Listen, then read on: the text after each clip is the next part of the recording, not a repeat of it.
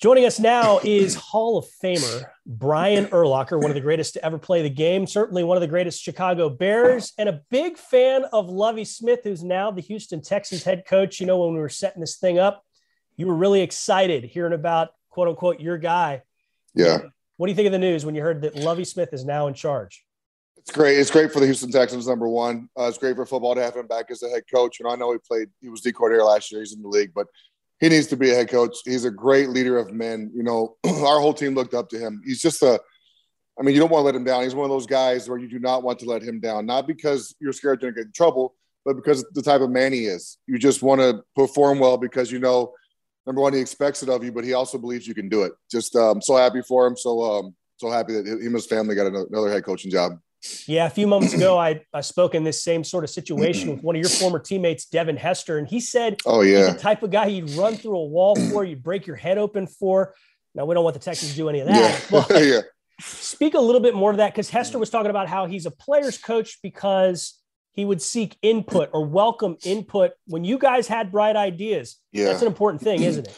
He's a defensive head coach, which I really enjoyed because I played defense, obviously. But, we'd have ideas during the week, and he'd openly ask us, what do you think about this situation? What do you think about that?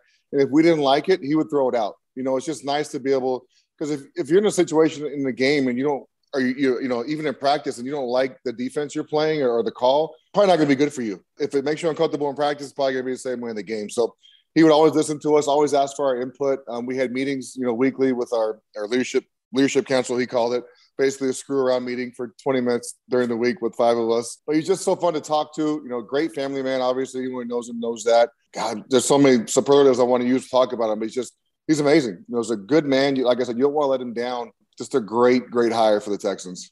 Yeah, and he's only been in Houston for a year, but a lot of the stuff you're saying, a lot of the stuff we heard from Hester, we've seen today on social media from a lot of the guys who played for him, and we heard about it during the year when you talk with them.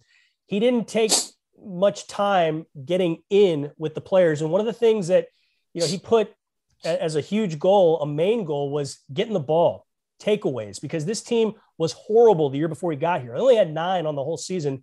And this year they were top 10 in the NFL. They had 25. That jump in takeaways was huge. And that's something your defenses were excellent at as well. Can you talk a little bit more about the ways he got you guys to get those takeaways? Thinking about the football, the ball is the game. If you have the football, it's a good situation for you. So we practiced it. He preached it. If the ball was on the ground, we didn't pick it up, we were wrong. Every time you got around the football in practice, whether unless it's a quarterback, you don't touch the quarterbacks, but you're stripping the football. Even if it's an incomplete pass, you pick the ball up. You see our linemen, our old linemen did it too. If there was a ball on the ground, not just defensive guys, the whole team would pick the ball up and run with it.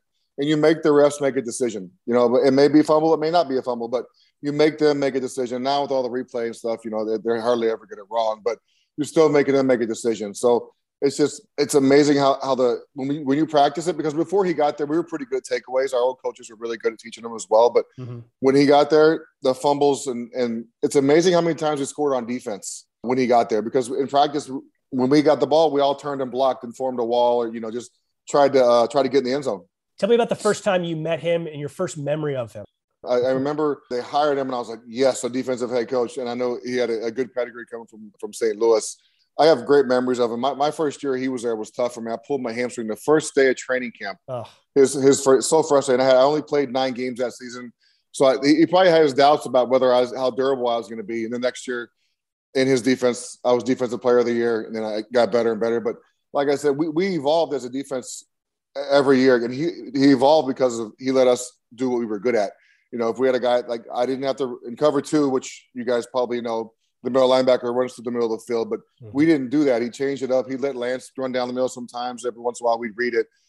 He just let us do what he thought we were good at, and he would always listen to us, which we appreciated.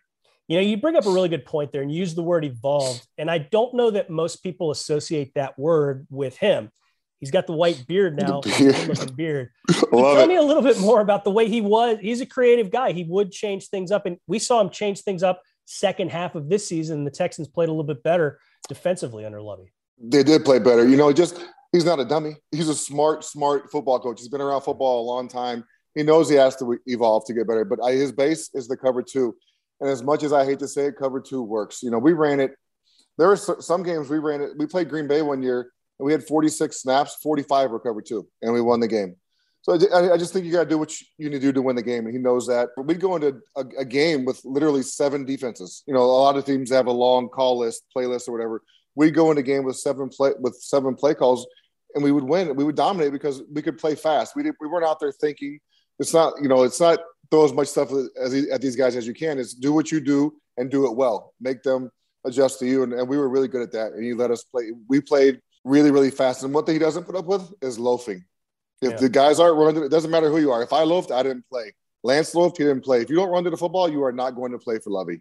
You know, and you talk about he's a defensive coach. Of course, that's what we all associate with him. But I was talking about this with Hester. He's also got a special teams bone in him. He was always around. He was almost an assistant special teams coach this year with the Texans and places a big, big emphasis on that. How much can you speak to that from your time with Lovie, you know, playing there with the Bears? I'll say this. My 9 years with him, we were always top 5 or top 10 in special. Coach Tobe, who's now at KC, is a great special teams coach as well. But Coach Smith had his hands in there too. He was, you know, it's a big part of the game, especially when you have a guy like Devin Hester. I think you need to find a way to be creative and make sure he gets the football as many times as he can on returns. But, you know, we block kicks, we return kicks for touchdowns, and the main thing is we didn't make mistakes on special teams. I think that's a big deal. The blocking the backs, they're going to happen. You know, those are just mind things. But for the most part, yeah, it's football. They shouldn't happen, but they do. You know, full speed plays, and most of the time the refs call them when they're not even a penalty. Anyway, that's another story for another day.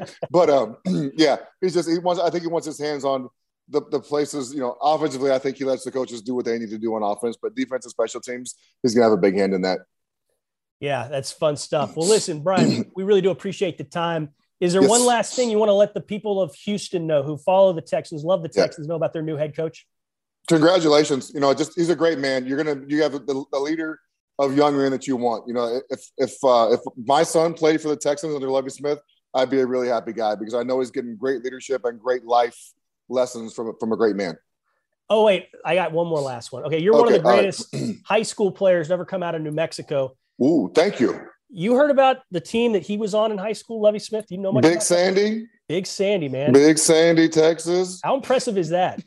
What they did? I don't know. So I don't know what they did. He didn't give us stats, but all he ever said was he's from Big Sandy, and Big Sandy could play some football. Well, that's all I know. His senior year, they won the state title. They gave up as a defense, I think, about 15 to 16 points on the entire season. And they scored like 700 points. So, yeah, they just blasted everybody. So every game was a shut. They get what average 1 points a game against them? Pretty much. I think like 2 teams scored on them the entire year. How's that possible? Yeah. He never told us that. I should have. Next time I see him, I'll ask him. But that's pretty impressive. It's a good Wikipedia little entry if you ever want to get into that. I got to find that out. Yeah, for sure. Well, Brian, we really do appreciate the time. Best of luck to you. And we'll talk to you again very, very soon. Thanks, Drew. See you, man.